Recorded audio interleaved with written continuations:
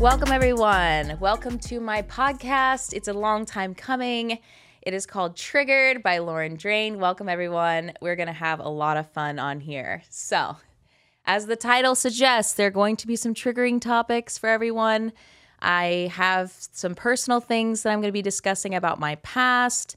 And if you followed me on Instagram or any of my social medias, you know that I have a lot to talk about. It could, regarding mental health and, like I said, triggering topics. So it's going to be really fun today. We're going to go over a lot of my background and kind of so you get to know me a little bit more if you're new tuning in to me and my past. But I'll just go ahead and start off. So I am Drain Kagan. I am a mother. I'm a wife. I'm a New York Times bestselling author. I actually wrote and published a book in 2013. It's called Banished: Surviving My Years in the Westboro Baptist Church. I'm a cult survivor. I'm a trauma survivor. I was recently diagnosed with PTSD. I'm a certified personal trainer. I train clients online and have been doing so for almost 10 years. I am a nurse. I'm a registered nurse. I've been a registered nurse since I was 21. A bikini pro, fitness model. I own multiple businesses, and now we're getting into podcasting. So it's going to get really fun. So welcome, guys. If you know my history, I'm just going to kind of get right in for any of the newcomers. Where do I start off? Okay, so I was born and raised in Tampa, Florida. I had my first sibling when I was about 5 years old. I would say that some of the more impactful things in my life, I'm just going to kind of go over those things in this podcast because I want you guys to get kind of a real good history on who I am. But when I was about 5 years old, my parents found out that my younger sister, Taylor, had cancer. So she was born, and within 6 months of being born, she was diagnosed. So I was very young, and I had to watch her go through chemo, radiation, surgery at a very young age. And I basically watched her live in a hospital for the first year of her life. The reason I bring this up is to kind of give a little more background on me. It kind of contributed to the reason I went into nursing as my first career choice. My sister Taylor, I watched her get chemo treatments, and I even learned how to give her chemo treatments at home after she was discharged from the hospital. Into her little tube, and this is just something that I was exposed to at a very young age. So I think it helped me grow up a lot. I think it really gave me a taste for life and death at a very young age. I think I really was concerned that she was going to pass away at the age of 5 or 6. So I had a very strong respect for being an older protective sister. And for those of you who know my background with Westboro and my background with my family, I'm the oldest of 4 children. And being an older sister was from the time I was 5, a very important role in my life, to be a protective older sister. So I protected her, and she did survive cancer. She was deemed cancer-free at age 5, but until that time of me being 5 years old all the way to 10, I was always worried that she was going to die.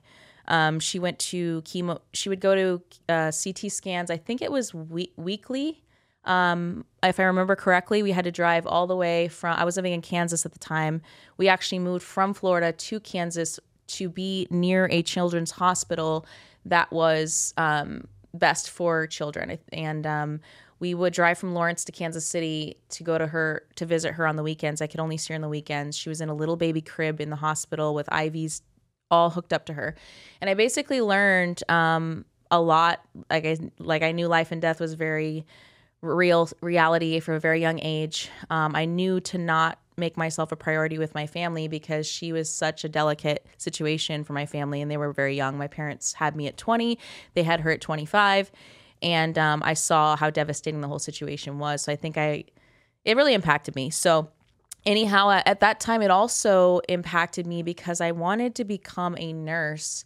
I knew from that day that Taylor, she had a nurse practitioner take care of her at the time, and that nurse practitioner was a wonderful lady, and she cleared her of cancer. And I knew from that day that I wanted to be a nurse because she saved my sister's life.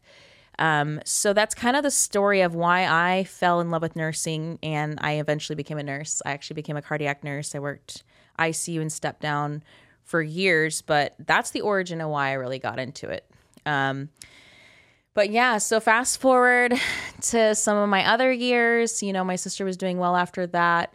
My family moved back and forth between Florida and Kansas. So like I said, I was born in Florida. My sister was born in Florida. Both my parents were born in Florida, but we moved to Kansas for Taylor's cancer treatments and that hospital. And my father also had he was searching for degrees in Kansas University. And I think at the time it was very impactful upon me because my dad was still young, but he needed to find a career. And I think he was also really searching for what he found to be the truth on things.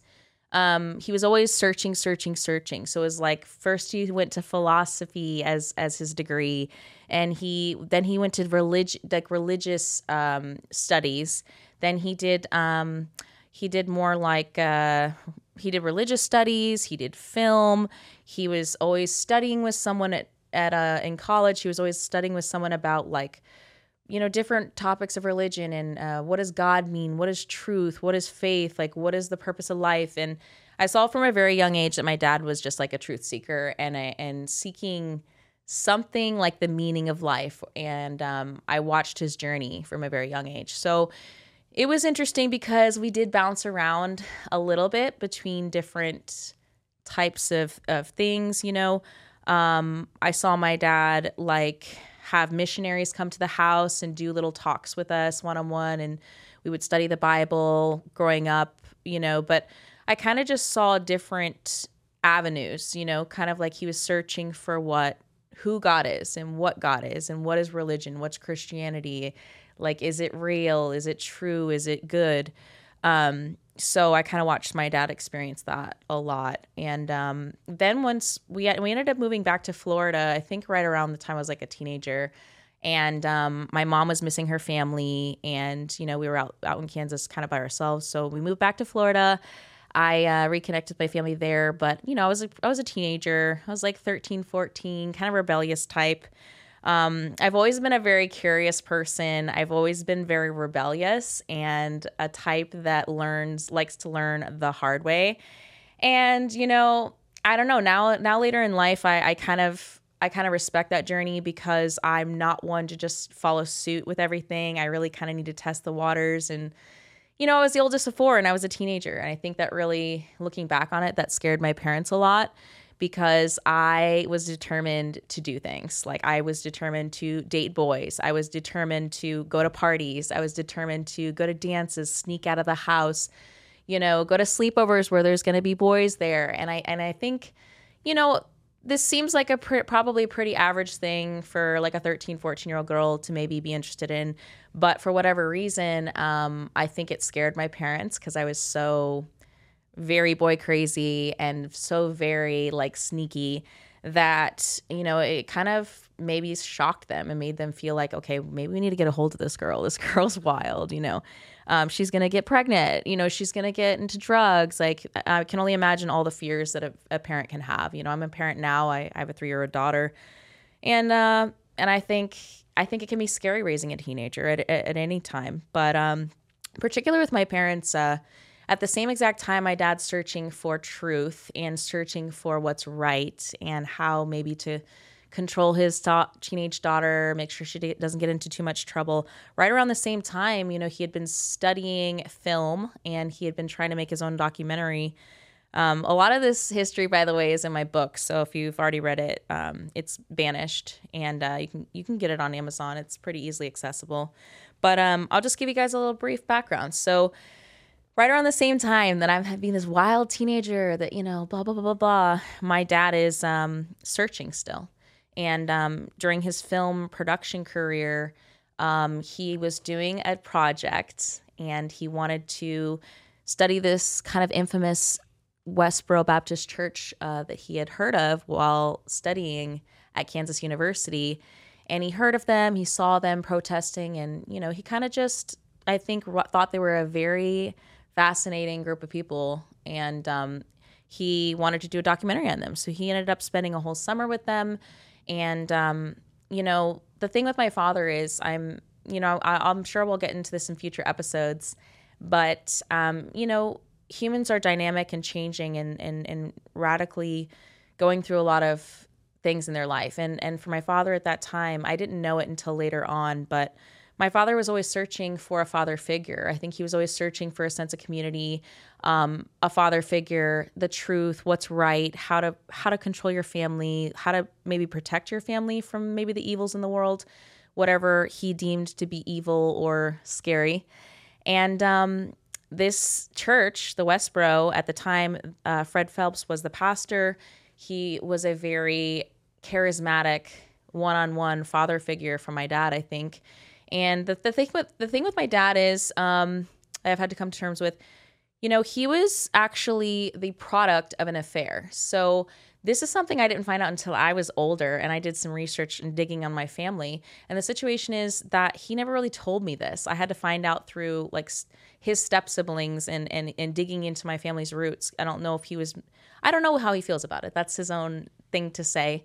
But I discovered his mother, so my grandmother, who I have a few choice things to say of. She's a very, I don't know if narcissistic, it's a pretty good word to describe her. She was always in theater. She was always dramatic, and everything was always about her. I loved her to whatever degree you could love your grandmother, but I did see that she was very cavalier in the way she treated others and my father and her children, and everything seemed very much about her. I saw that from a very young age. So back to my father, she had already had several marriages and children with several men, and she had an affair with a married man. So she was married and he was married. They had an affair. They kept the child, which is my dad. So my dad was a bastard. Some people will call it a bastard. Some people will call it like out of wedlock or an unwanted child. Like he wasn't desired by either family. And so it was a very strained situation for someone to grow up in. And I don't even think anyone explained it to him. His parents never explained this to him. He just grew up in it. And so he was bounced back and forth as a child between two different homes that didn't want him. It wasn't a loving relationship. The mother and father did not love him. They didn't love each other. He didn't grow up in love. So when I look back on it, I'm like, I understand this. And even his siblings who were older, their step siblings, at the time, mistreated him. He was unwanted. He wasn't a wanted sibling. Like he is the product of an affair.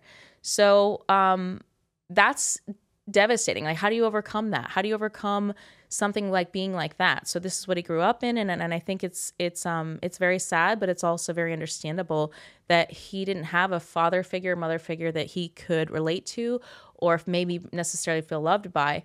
And so as growing up, he's a troubled teen. He met my mother at a very young age, and they have been high school sweethearts, and I love my parents now.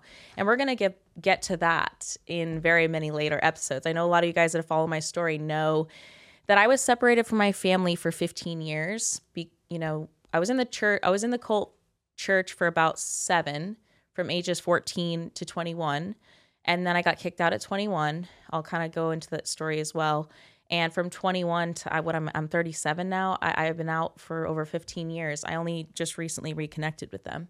And that's a whole story in itself. But what I want to tell you guys is that when my father was searching for the truth and he's searching for a father figure, Pastor Phelps, if you know anything about him, he's a very vocal character, and many would see him as a very aggressive, condescending, maybe narcissistic type. But when my father spoke with him, he was very gentle and kind and warm and welcoming. And I saw that side of him in the church. So I think a lot of the people in the church saw that side of him. I actually felt like a granddaughter by him at times. So if I felt like a granddaughter from him, my father most certainly probably felt like a son. Did I say that right? If I felt like a granddaughter, my father probably felt like a son. So I understand it now. I understand. I've gone through life without having parents for 15 years, and I've always searched for that role, like a mother figure, a father figure, a sister figure, a brother figure. They are these bonds that are just so impossible to replace. and difficult to find, and they're really unbreakable, and just difficult to fill those shoes, But when they're there and you find someone that shows you the love or the care or the nurture or the respect or the whatever it is that you had missing, like, I get it, So, yeah, I used to harbor a lot. I mean, I can go into the whole history of everything, but I think the reason my father did join is because, like I said, he was getting into film. So that was a small thing, doing a documentary, which initially was supposed to be a mockumentary, by the way. But he fell in love with this man who took him in under his wing as a son. And my dad's father, I didn't get to get that close with him because he passed away when I was pretty young. But every time I hear of him and the memories I have, he was very stone cold and hard. So his own father was never really nurturing or warm with him. And I think he's always had that missing. So it makes sense to me that he would have been very attracted to and, developed a nurturing relationship with a man that brought him under his wing. And, I can honestly say the love that you want from a parent never goes away. Like, my dad was about 35 when he joined Westboro, and I'm 37 now. And I can honestly tell you, I still love the shit out of having a parent in my life. And when I didn't have parents in my life, it was the biggest pain that you can imagine. So it doesn't matter how old you get. It doesn't matter if you have a family, if you have kids, if you have a wife, you're always going to have that need for a father figure or a mother figure. And so I get it now, there's plenty of years I was just like angry, like, why would he join this church? This church, they say such awful things. Like, if you guys have done any of the background, and this podcast is not about Westboro. I'm not going to make it about Westboro.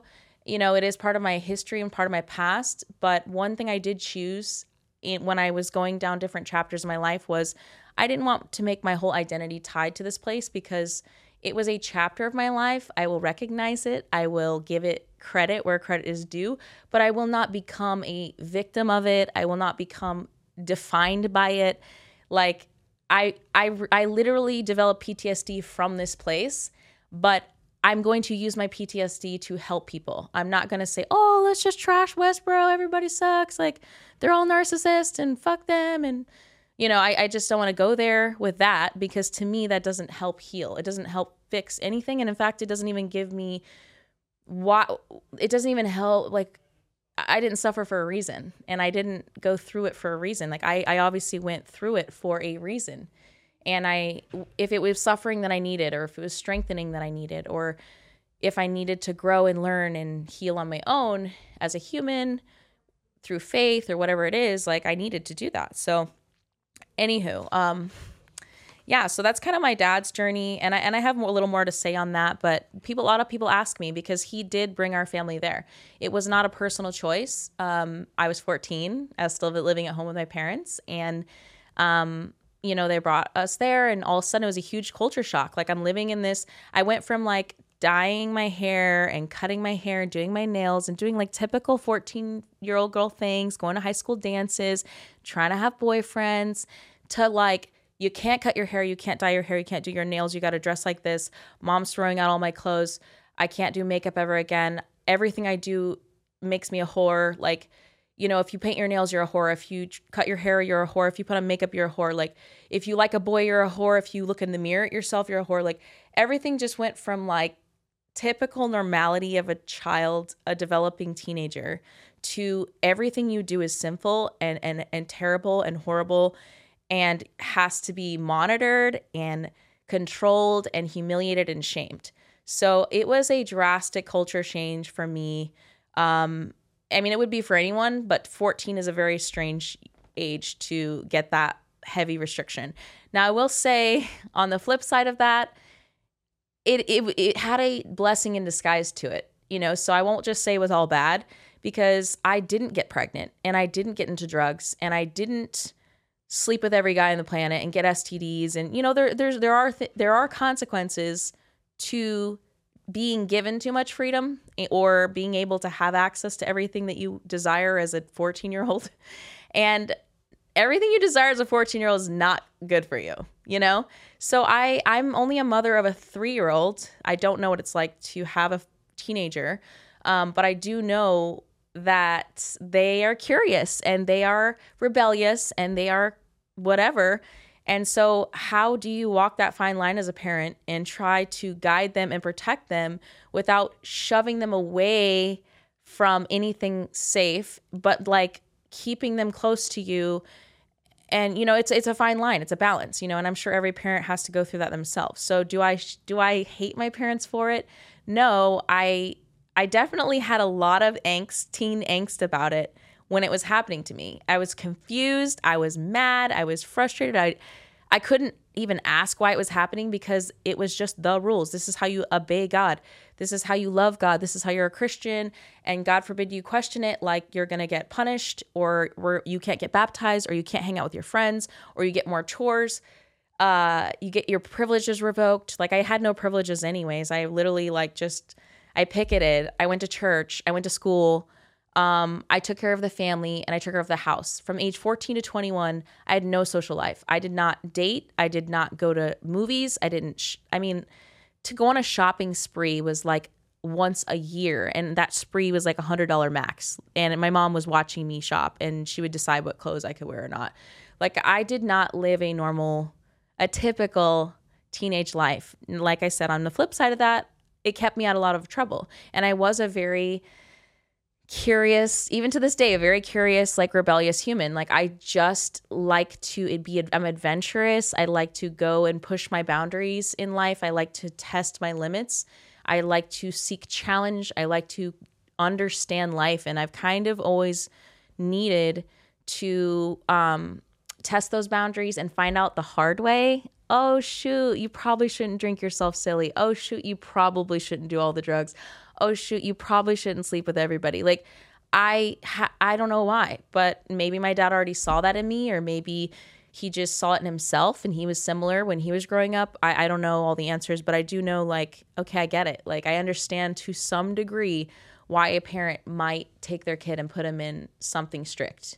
Now, Westboro is really strict, way stricter than most, like, private schools or whatever place you might put your kid to kind of protect them. But it did have a level of comfort. And it also served, now that I'm older and I'm out of it and I'm not angry anymore, it can serve as like, okay, I get it, sort of. And I'm not harboring that anger anymore. But looking back as a parent, I'm like, okay, like, how do you protect your kid from certain things nowadays? Like, the kids have access to everything, like even more than when I was a kid. Like, I didn't have access to social media like this. I didn't have access to technology like my kid will.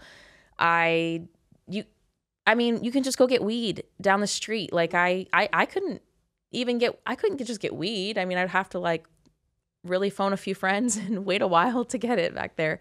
So I don't know. It's a scary world sometimes. But like I said, it's interesting because there were some devastating parts of the cult or the church that at the time devastated me, and even to this day have really devastated me. But there's also parts that were a little bit humbling. Okay, so let's fast forward a little bit more through that process. I mean, it was a 7-year journey, so there's a lot. I can go into many episodes to talk about it. But, you know, I developed a lot of issues during the church. I developed anxiety. I would try to question things. I would question some of the rules.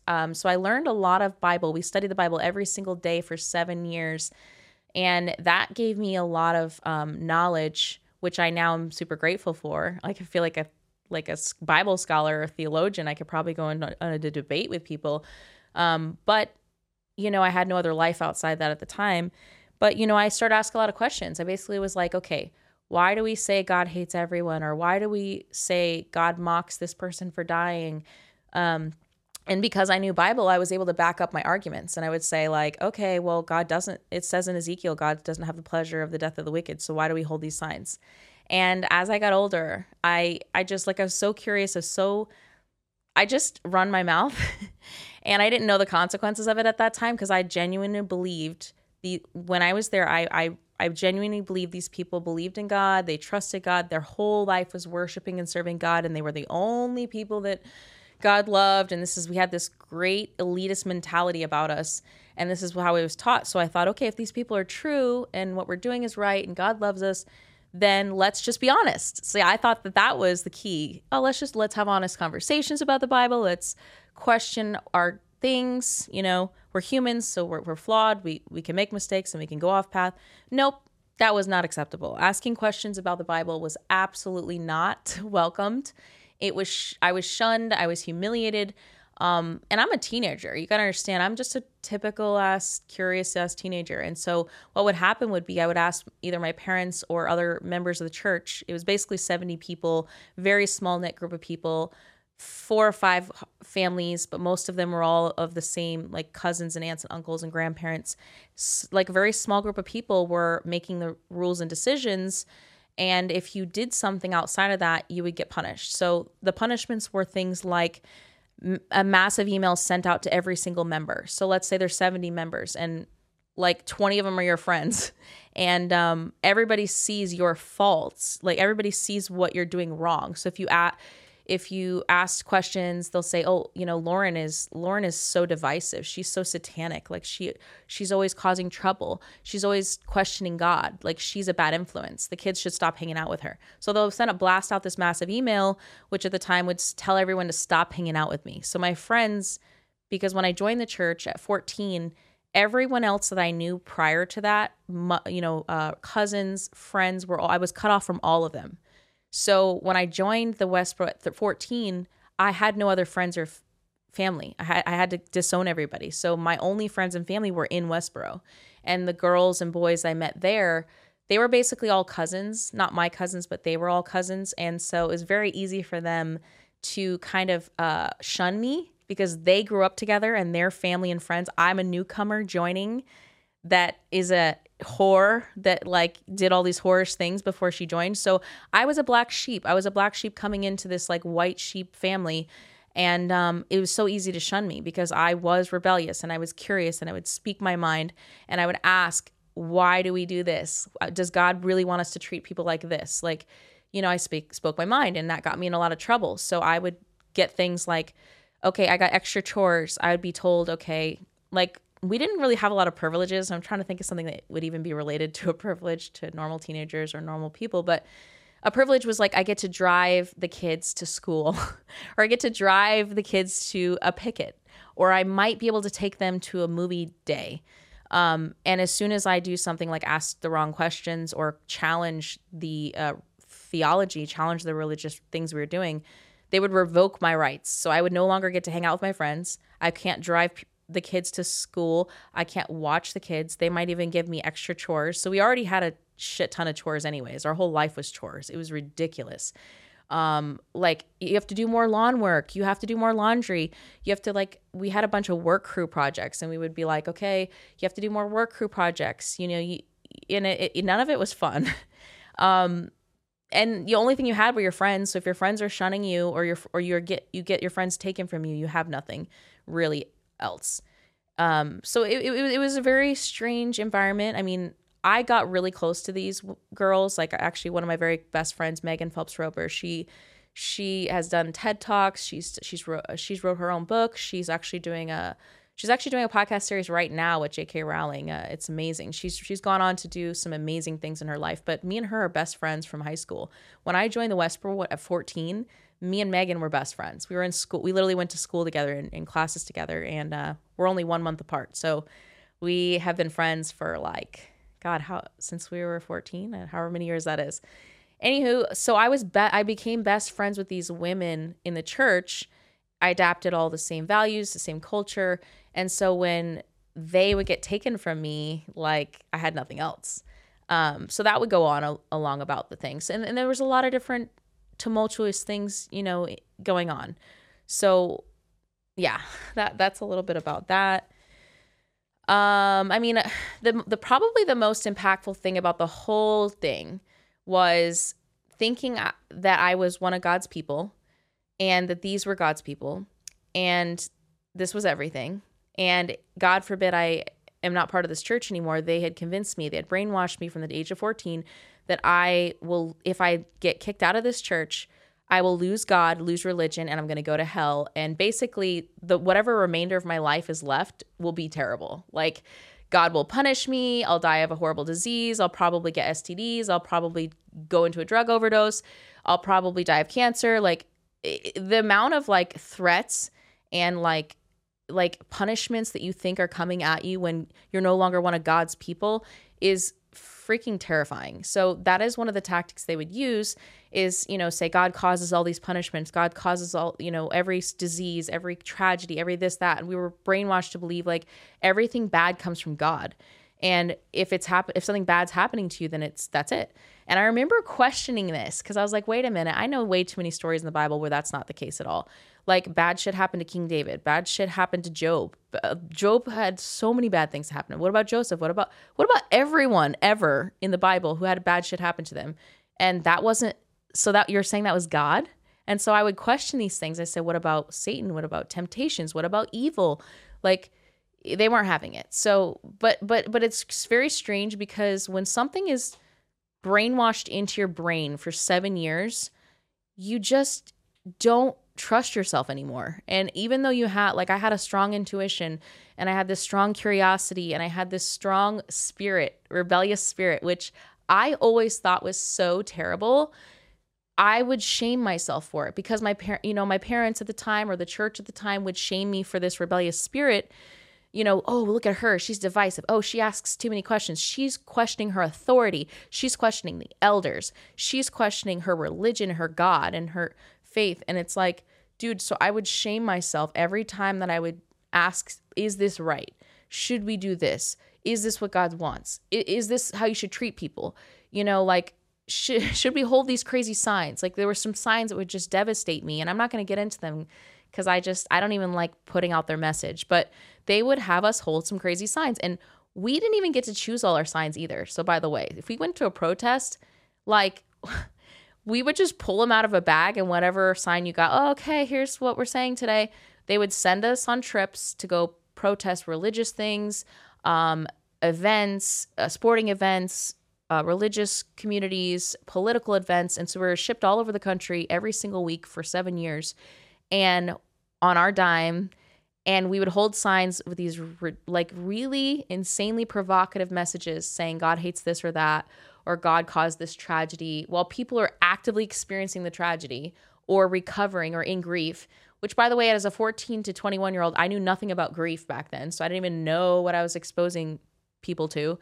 And then we got all the reactions from people and we were told, oh, God says that you're supposed to be hated of all men for my name's sake, blah, blah, blah. And so I'm like, okay, I guess I'm supposed to be hated. Everybody hates me. This is perfect. This is exactly what God wants. So we get brainwashed to believe these things and that you're supposed to be hated by people, that you're supposed to provoke them, that they're going to revile you, you're going to hate you, they're going to speak all manner of evil against you falsely. So we get told all these Bible verses and we lock them in and they drill it into our head for 7 years. And even when your intuition is telling you something's wrong, it's so hard to go against what you've been told. It's like it was chanted into your head for 7 years. And I believed it. I literally believed it then and I believed it afterwards. And to the point that I literally thought I was going to die. I kept having panic attacks. Basically, my parents ended up kicking me out. I kept asking questions. I honestly think they kicked me out because I was so damn curious. And I would ask questions in front of other kids. So I was kind of like bad influence. Like, Lauren's, oh, she's, don't listen to her. She going against the rules. And I would show that you can ask questions, and that was harder for them to control the children and control the kids, because if you ask questions, I have an independent thought. If you have independent thought, it's outside the confines of their religion, their control, their rules, and so on. And so I think they honestly made an example out of me. They kicked me out. I mean, it's so crazy because they say that they kicked me out because I was talking to a boy online. First of all, that's not against the Bible or anything. And many members that were the generation before me slept with people, had babies outside of wedlock, which is one of their rules. That's not my rule. That's their rule. And they stayed, and they got to stay as part of a member and part of the church. So to me, I just saw this as like they had so much hypocrisy. They would say sex outside of marriage was so sinful, and then they would do it, and they had done it, and they were like, oh, don't worry, we've atoned for our sins, it's fine, we did it back in the day, but you guys are supposed to learn from our mistakes. And I was like, I don't know anywhere in the Bible where it says I'm supposed to learn from your sins, but okay, cool, guess I gotta follow that rule too. There was so much hypocrisy. But so yeah, I got kicked out, because there were, at the time, by the way, I was like 21. I'd already gone through nursing school. So they have this rule where you can't really date or court or even think about marrying someone until you get your degree, which is also not biblical, but whatever. We're going to stay with the Westboro rules. So I had been asking, as I'm reaching my end of my career, nursing career, how do I go about dating someone? Because I need to know like what's right. I wanted to know what was actually true, and I wanted them to back it up with Bible. And that was difficult for them because it's not biblical what they're doing. So I remember I kept saying, no, it says here that it's better to marry than to burn, because they're like, oh, you thinking about marriage is very vain of you. That's not godly. You're very self-centered for caring about marriage over God. You need to dedicate your whole life to God and blah, blah, blah, blah, blah. I was like, yeah, but all of you guys are married. And like, what the fuck? So it was very crazy. Like, a couple of the people were telling me no, blah, blah, blah, blah. So I kept fighting back because I knew better. And the irony is they had taught me the things that I knew. So it's like, you guys created a monster here and it's me. So, anywho, it was just a very confusing time. So I was asking these questions about how do I go about dating someone, which meanwhile, the people in the church, the generation before me, in order to have more families, they had to date someone outside the church. Otherwise, they would be dating their own family, which they don't do, by the way. But they had to meet someone at a college or wherever, which is outside the church. So I was like, okay, how do I meet someone? Can I meet someone online? Can I meet someone at school? Where am I allowed to meet someone? And they'd be like, you're asking too many questions. You're being so sinful and you're so self-centered and you're obsessed with yourself and stuff like that. And like I'm like, okay, well, you're not answering the question. But I created a lot of self-doubt. I created a lot of shame about myself because me asking about getting married made me feel sinful. It made me feel shameful. And the irony was I wasn't even asking about someone specific. I was just trying to understand the rules of the game and why God would do this to us. Meanwhile, a generation before me, they had married people that they met at college, but I wasn't allowed to meet someone at college. So it was very strange. So I being the loophole girl that I am, I was like, well, I'm talking to someone online. I have no access to him in person. He lives halfway across the country, so I can't actually commit any sins with this guy. But I'm 21, so I'm interested in dudes. I've been interested in them since I was like freaking 10 years old. So yeah, I'm going to talk to one because you guys can't explain to me what the fuck your rules, how they make sense. And they don't jive with my spirit. So I talked with him.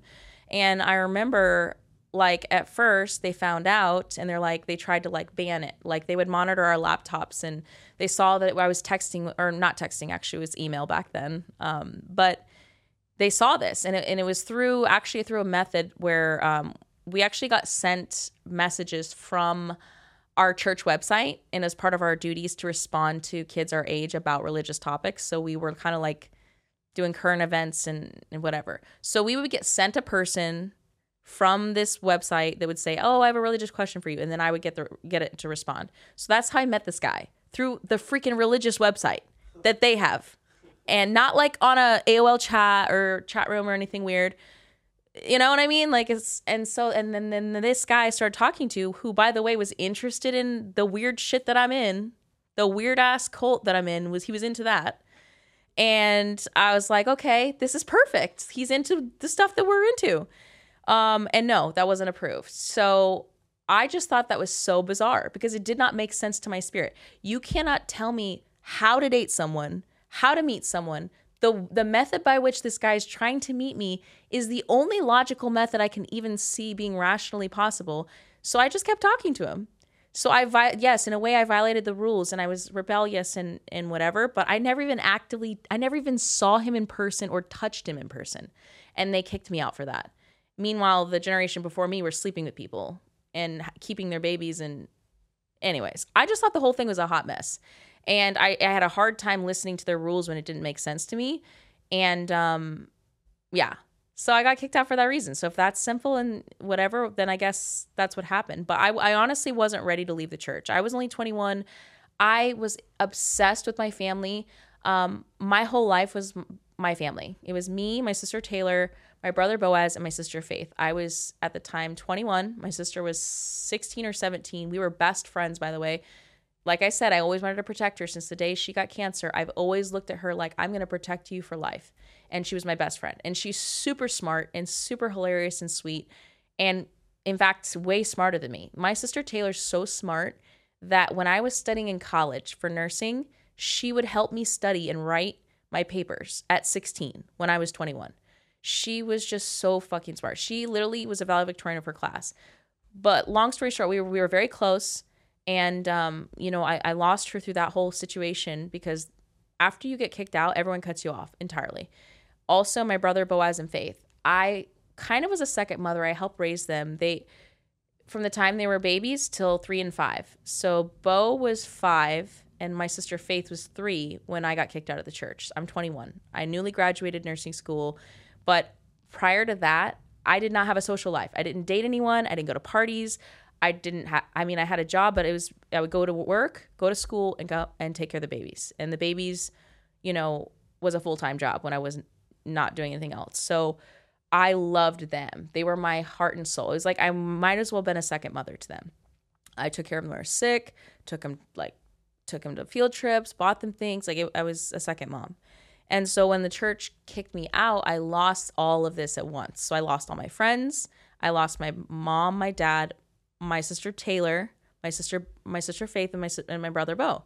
And it was devastating. I was probably closer to a 16 or 17-year-old maturity mindset when it comes to understanding how the world operates, understanding people. I'd never dated. I'd never had a drink of alcohol. I just was super young and naive and super sheltered from the world and, in a bubble of people all the way just thrust into the world. Okay, bye.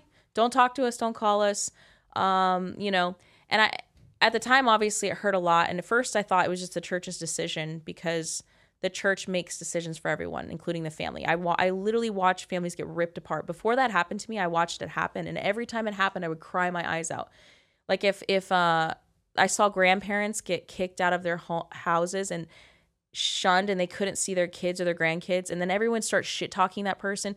It was so crazy. We went from being these kind, warm, unified people to in an instant, as soon as we decided someone would sin too much or that was their last straw or sin, we would be like, that's it, we cut them off. And then we would pretend like we never loved them. It was the most narcissistically crazy, bizarre thing that I kept witnessing. So from the age of 14 to 21, I saw this repeatedly happen to people. And most of the time it happened to adults. I never saw it happen to a kid. I was the only kid it happened to. And when I tell you I was 21, I was freaking 16-year-old mindset. Imagine losing all your family at 16 and just being like, what the fuck? Or all of a sudden all your family hates you overnight.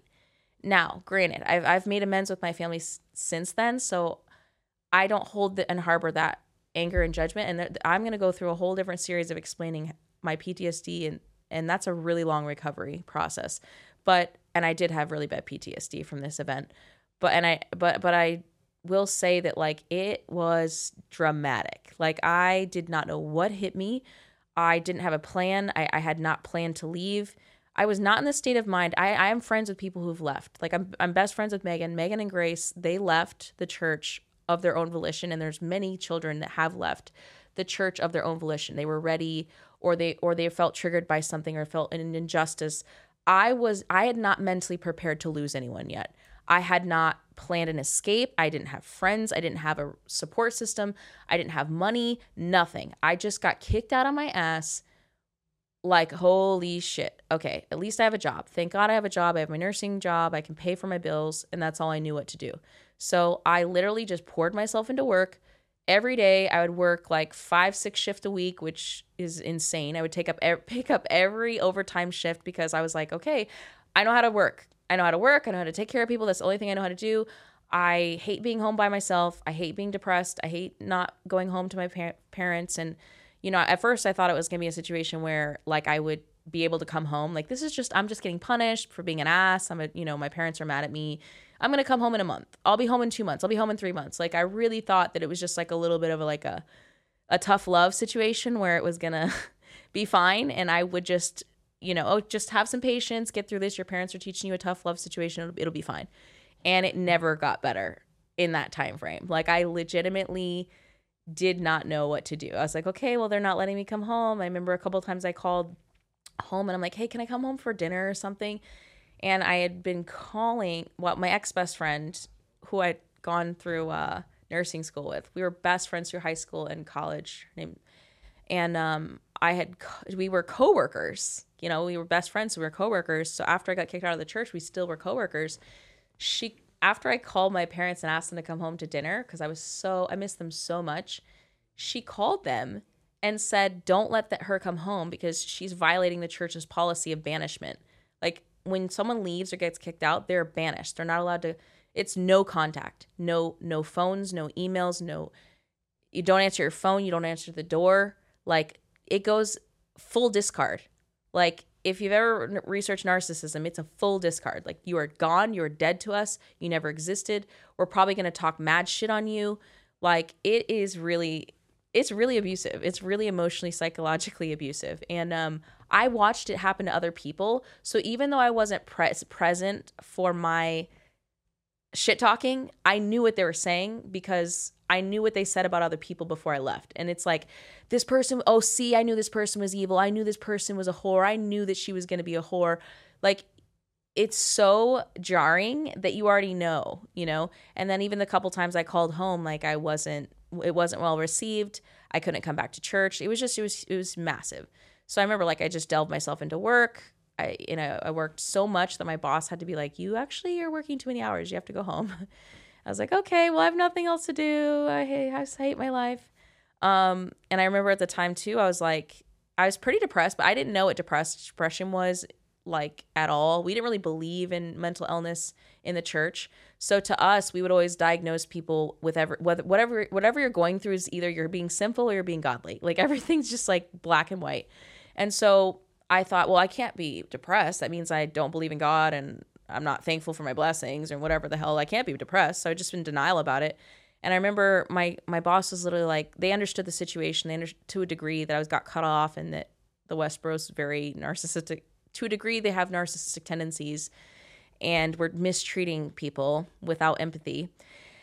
And they were like, Lauren, you're probably depressed because of what's going on. I'm like, no, I don't know. I don't like medications. I'm not depressed. Like, I can handle it. I'm working. And then like 6 months after all of it went down and I wasn't seeing any light at the end of the tunnel, I was like, I just stopped like caring about things. Like, I stopped eating. I stopped, like, I would sleep all day. I would like not answer my phone. I wouldn't charge my phone. I wouldn't check my schedule. I wouldn't call work back when they, you know, because they would call me for overtime shifts. So I just kind of was like, oh, I don't really want to work overtime. But, you know, your work calls you for your real job too, like the days you're scheduled to come in. And I would just be like, oh, I don't really feel like it. And they're like, yeah, no, you got to come in. Like, you're going to get fired. So I was just like, oh, fired. That would suck, you know.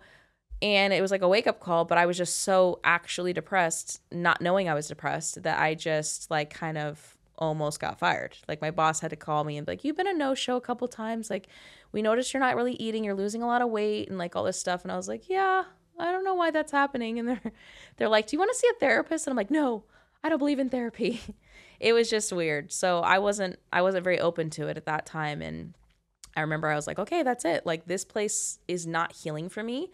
I can't stay in this state. I can't stay in this condition. And I remember praying the night that I got kicked out. I prayed so hard. I was like, okay, God, no matter what happens to me, please don't let me lose my faith. Because that's one thing that I always wanted to carry with me through life. And I was really concerned that this thing that happened to me was going to ruin my belief in God. Because I think when really bad things happen to people in the name of religion, people are like, fuck everything, fuck God, fuck religion, fuck everything. I see it happen, you know, and for whatever reason, I was just like, no, this is the one thing I need. I need God to protect me. I need to have a guide. I need to have a path. I need to have faith because I have nothing else. I can't call my parents. I can't go home. I can't phone a friend. So for me, it was really important that I still had that at that time. But yeah, so that's kind of like a few things that I went through. But I remember even at one point I was suicidal and I didn't know what suicidal meant because being suicidal is sinful. So at the time I was like, I can't diagnose myself with being suicidal because then I'm going to be sinful and then I'm going to hell and that's really bad. So, but I do remember at one point during those like 6 months that I called home and I was like, hey, Mom and Dad, like I'm super depressed. Like, I didn't say depressed. I said, I think God wants to kill me. I said something like that. Like, I didn't know how to like phrase it, but I'm like, I think God wants to kill me. I'm having these feelings like he's going to kill me soon. Um, and I was trying to word it in the way that we would believe in things, because, you know, you're not allowed to kill yourself and you're not allowed to kill anyone. So, yeah, I looking back, those were really low moments. And I remember feeling super, and I've had them, you know, over the years at times, really low moments of feeling super low. But yeah, so at the time, you know, I was like, okay, I can't live at this place. This place sucks. I'm going to lose my job. I have no friends and family. Kansas is miserable. It's like blizzarding every freaking day. So I was like, that's it. I'm leaving. And the only person I had contact with at that time outside the church was this guy that I met online, who I wasn't even going to be into, except for the fact that now he's my only friend. So got put, you know, stars aligned in that weird way. And I ended up befriending him and his mother, and got myself into a relationship with him pretty quickly, which was also something very naive to do. You know, like I had no experience dating. I had no experience meeting people and testing them out, seeing if there's red flags, seeing if there's issues. I didn't know how to do that, navigate that. So I kind of rushed into a relationship probably way too quickly. And yeah, so I ended up moving out to Connecticut. I met him and his mom. His mom was actually very kind to me, and I think I loved her more than him in many ways. And thankfully she was there for me, because she was like a mother figure, and she took me in and we lived in her home, and her and I would she basically helped deprogram a lot of the things I believed about God and a lot of the things I believed about myself. And we would have like little Bible studies, and we'd have long discussions, and it was just like super healing for me. But I ended up in an abusive relationship with her son, because he was not a healed human and he was not good for me. And so I went through a really, really tough time with him. It was bad. The cops he got violent several times. The cops were called. Like, he put his hands around my neck. He tried to strangulate me. I went through a pretty abusive time with him. So yeah, I like I said, I had no experience dating. And when you don't have experience with things, you don't know how to look for a red flag. You don't know what red flags are. And I didn't look for them or notice them at all, and got myself in that mess. And then a year and a half later, ended up getting out of that, and dealt with him like stalking me for a little bit. Had to get a restraining order. That sucked. My mother-in-law, who was like my newfound best friend, I had to lose her because she's his mother, and I can't be friends with her anymore because I have a restraining order against her son. So that sucked. Yeah, and it was just like a mess. But I ended up escaping the relationship. I got myself my own condo. I was pouring myself into work again. Finally actually dated for the first time ever. And, at that time, like, they had online dating, they had Match.com, they had Plenty of Fish, and, these different ways to meet people outside your circles. So kind of went down that route, dated some guys in Connecticut, and ended up meeting my husband. And yeah, it was, that's kind of my story in Connecticut. But yeah, so I met my husband, David, and, yeah, we've been together for 13 years. Yeah, so not too long after my ex. I really only dated for like a good 3 to 6 months before I met my husband, and we dated for about 2 years before we got engaged and married. So I was married around when did I get married? I got engaged in 26 and married at 27. And actually, my book came out the same year that I got married. So in 2013 is when my book came out. So I was kind of on that path of,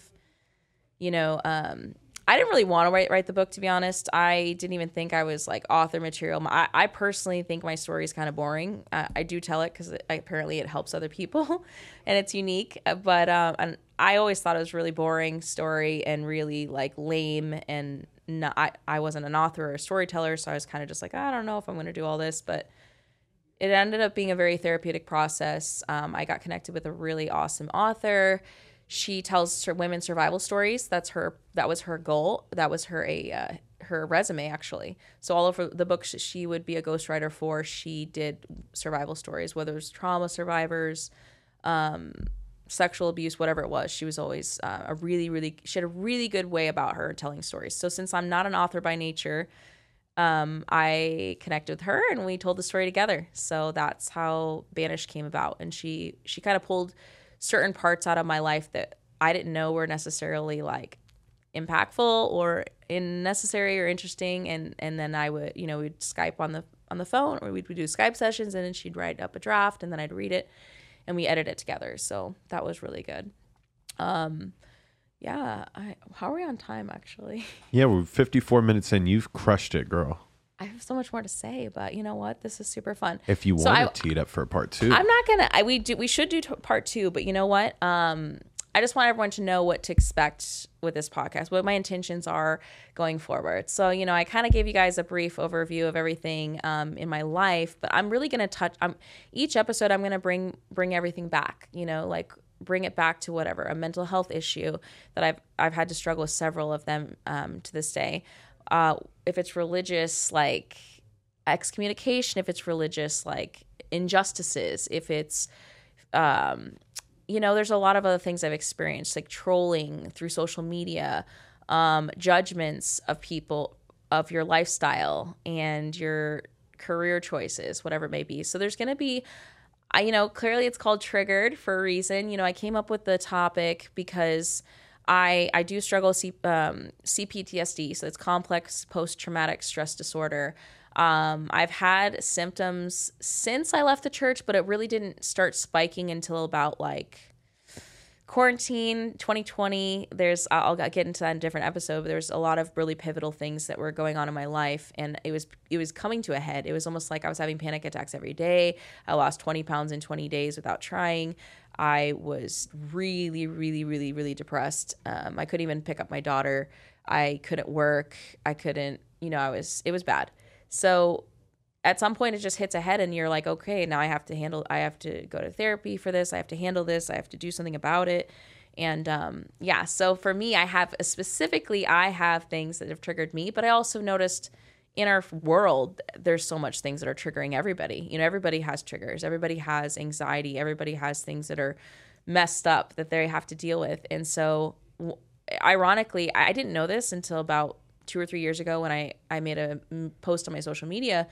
And it was like, I've always wanted to do what I'm doing now, which is talk about life and have deep conversations and talk about real shit. But before podcasting was cool, it wasn't really cool to talk about this stuff. Or at least I didn't think it was. I didn't think people just want to casually talk about these things. So anyways, when I realized that for me, my audience specifically, because I have several different audiences. I have the audience from my story with Westboro and my book Banished. Then I have my fitness career where a lot of people follow me for being a fitness trainer, online personal trainer. I have nursing followers. I have a couple different patches of followers from different chapters of my life. But then I tapped into mental health when I posted like 2 years ago that I have PTSD. And I posted, I don't even know specifically what triggered me to post it, but I just felt this overwhelming sense of wanting people to know how painful this was, just in case somebody else had it. And I thought it was very rare. Like I actually had a rare disease when I was pregnant. It's called cholestasis, but basically it's a high-risk pregnancy thing where it's super rare. So I was like, well, why am I going to put it out there? I'm only going to help like a very small percent of the population with this bullshit thing that I have. And when I posted that, I got such awesome feedback, and I helped heal a lot of people. So I was like, okay, well, maybe there's a chance there's a lot of people that have PTSD too. So let me post this panic attack that I caught on camera on accident. It was just, I had a panic attack in front of my Ring camera, and I posted it and I showed people, and I had like the biggest, most overwhelming response on my Instagram I've ever had. I post all kinds of content on there, and this is what I got the most feedback from, was people seeing me have a panic attack, explain why I have them, and also their comments. It was like 2,000 to 3,000 comments of therapies to try. People recommending like naturopathic things, holistic things, plant medicines, ayahuasca, all this stuff. And to see everyone's overwhelming sense of relatability and passion and connectability in this was like, oh my God, this is what I want to do. This is what I want to talk about. This is what I want to post. I want to have purpose. I want to have meaning. And if I'm in this much pain and somebody else is in this much pain, like all I want to do is help them get through it or get past it or heal it. So it's an ongoing battle, but it's amazing to know that there is treatment and there is a way to overcome it, and there is a way to heal these things about us, and these really real things we go through in life. So yeah, and that's, like I said, Triggered. It's going to be a little bit about me, a little bit about what triggers other people, but we'll get into other topics too. Like really some spicy stuff. Like I have a couple of people lined up right now to be on my show. My friend Jamie will be on one of my shows. She's a competitive pistol shooter. She has a really incredible story and background. And I just find a lot of the cool people I meet have awesome stories. And them being awesome is not the only cool part about it. To me, whatever hardship they overcame is what makes them awesome. Not just the cool thing that they do. Like, oh, she competitively shoots. Yeah, that's cool. But why? How did she get so good at that? Why did she decide to go there and explore this thing for herself? Like if someone becomes an artist, why did they become an artist? So if someone becomes a musician, how did they discover this awesome talent that they have? And it's usually some crazy ass story behind it. So that has always been my goal, is to help find someone's unique story and bring it out. And usually that unique story is going to have a triggering thing attached to it. So it could be like, oh shoot, they were molested. Oh shoot, they were like abused, or they were, I don't know, whatever it is. It's probably triggering to somebody somewhere. And I used to be so afraid of triggers. Like I used to think it was like, oh, it's taboo. It's like, let's not talk about it. Let's not piss anyone off. I don't want any troll comments. And then I was just like, why am I doing that? Like you cannot avoid triggers in life. You cannot avoid trolls. You cannot avoid judgment. Like it's everywhere. And the more you try to avoid it, like a landmine, the more it blows up in your face. So it's just like, okay, let's all just take a breath and let's all just understand that we all experience triggers, and let's be real about it for a minute, and that's the cool thing about podcasting, is that people are actually just being real and stop trying to tiptoe around everything that's so taboo and tiptoe around everything that's so triggering. Is that they're like, okay, let's talk about it, and everyone can have an opinion, and then, yeah. So that's what the show hopefully will be about. I'm really excited to be on here. I can't wait to hear feedback. I want everyone to kind of like give me recommendations, suggestions on what you want to hear, or if you have any guest speakers you think would be awesome for me to connect with. I'm super stoked. So this is the beginning. Welcome to Triggered. Thank you guys for joining me, and I'll see you next time.